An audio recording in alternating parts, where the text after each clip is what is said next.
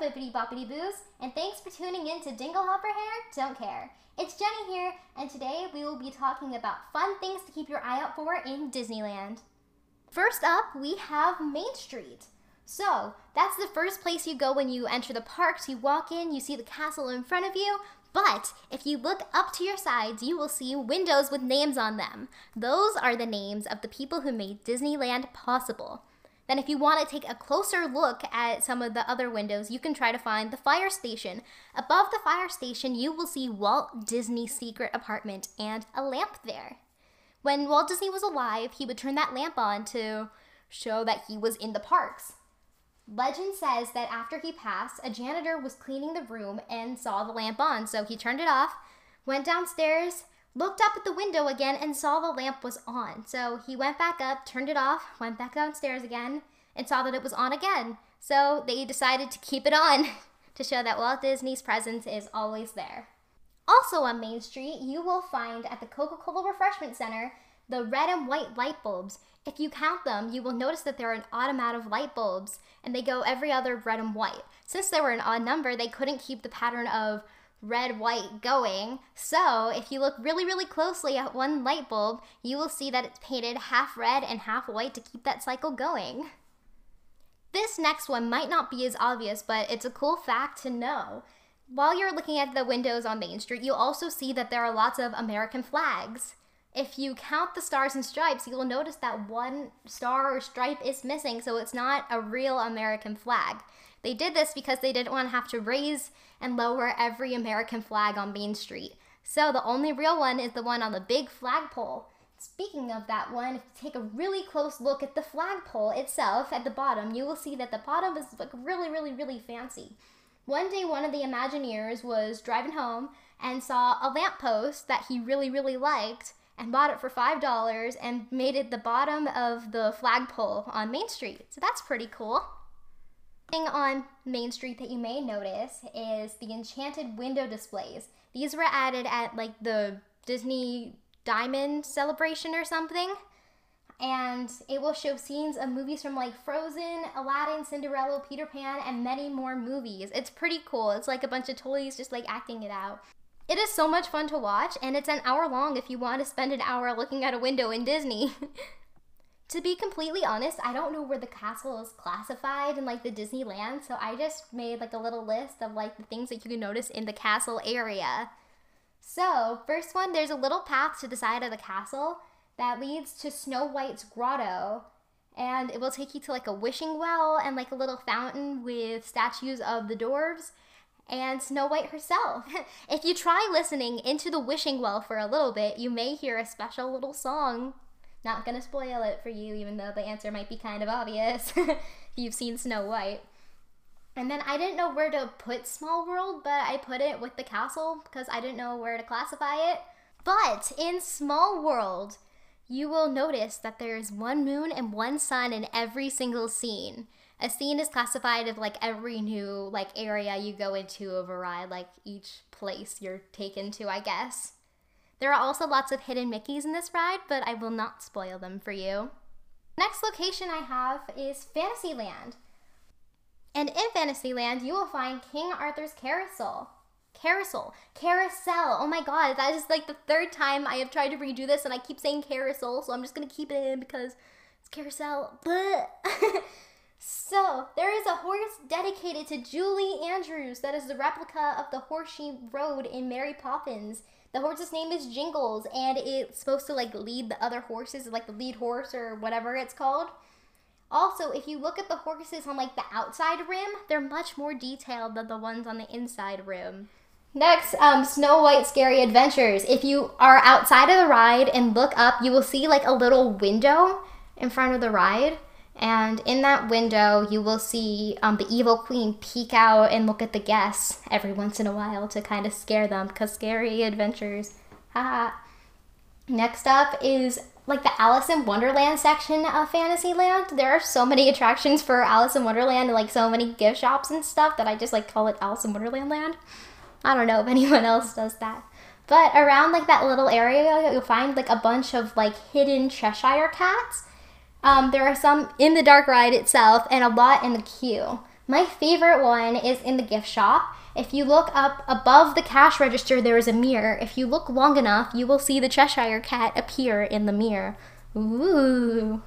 Next up is the very iconic, Instagrammable place that is very interactive, Toontown. So, it will tell you not to do a lot of things, but if you really know Disney, if they tell you not to do something, it means to do it. For example, if it says, do not push this button, push the button. If it says, do not open this door unless you really feel like it, open the door. It will give you a little surprise. That green door is actually my favorite thing in Toontown. If you see like little squares on the floor that are like the shape of like an instrument or something, step on them and you'll hear the instrument. It's so much fun. Like, if you don't want to go on rides for a little bit because it's really busy or something and just like need a break from standing in lines, that's a great place to just go and relax and have some fun. Is Adventureland. There's a lot of Indiana Jones stuff coming up, so just be prepared. First Indiana Jones thing, if you're in the queue, you'll see like a bunch of hieroglyphics. Disney Imagineers made up their own language since they knew this was going to be a popular ride and a lot of people are going to be waiting in line and bored. They made like a little like translator thing. If you were in my group on the Disney trip, you'll remember us doing this. But you translate the messages and they give you like a translate sheet that like coordinates to English and you like decode the messages. It's a lot of fun. Before you even walk into the attraction, you'll see like a big tree. And if you look at like the stump of that tree, you'll see like a little door. That's the door of Patrick something. I don't remember the guy's last name, but he's from like this little book with Donald Duck or something.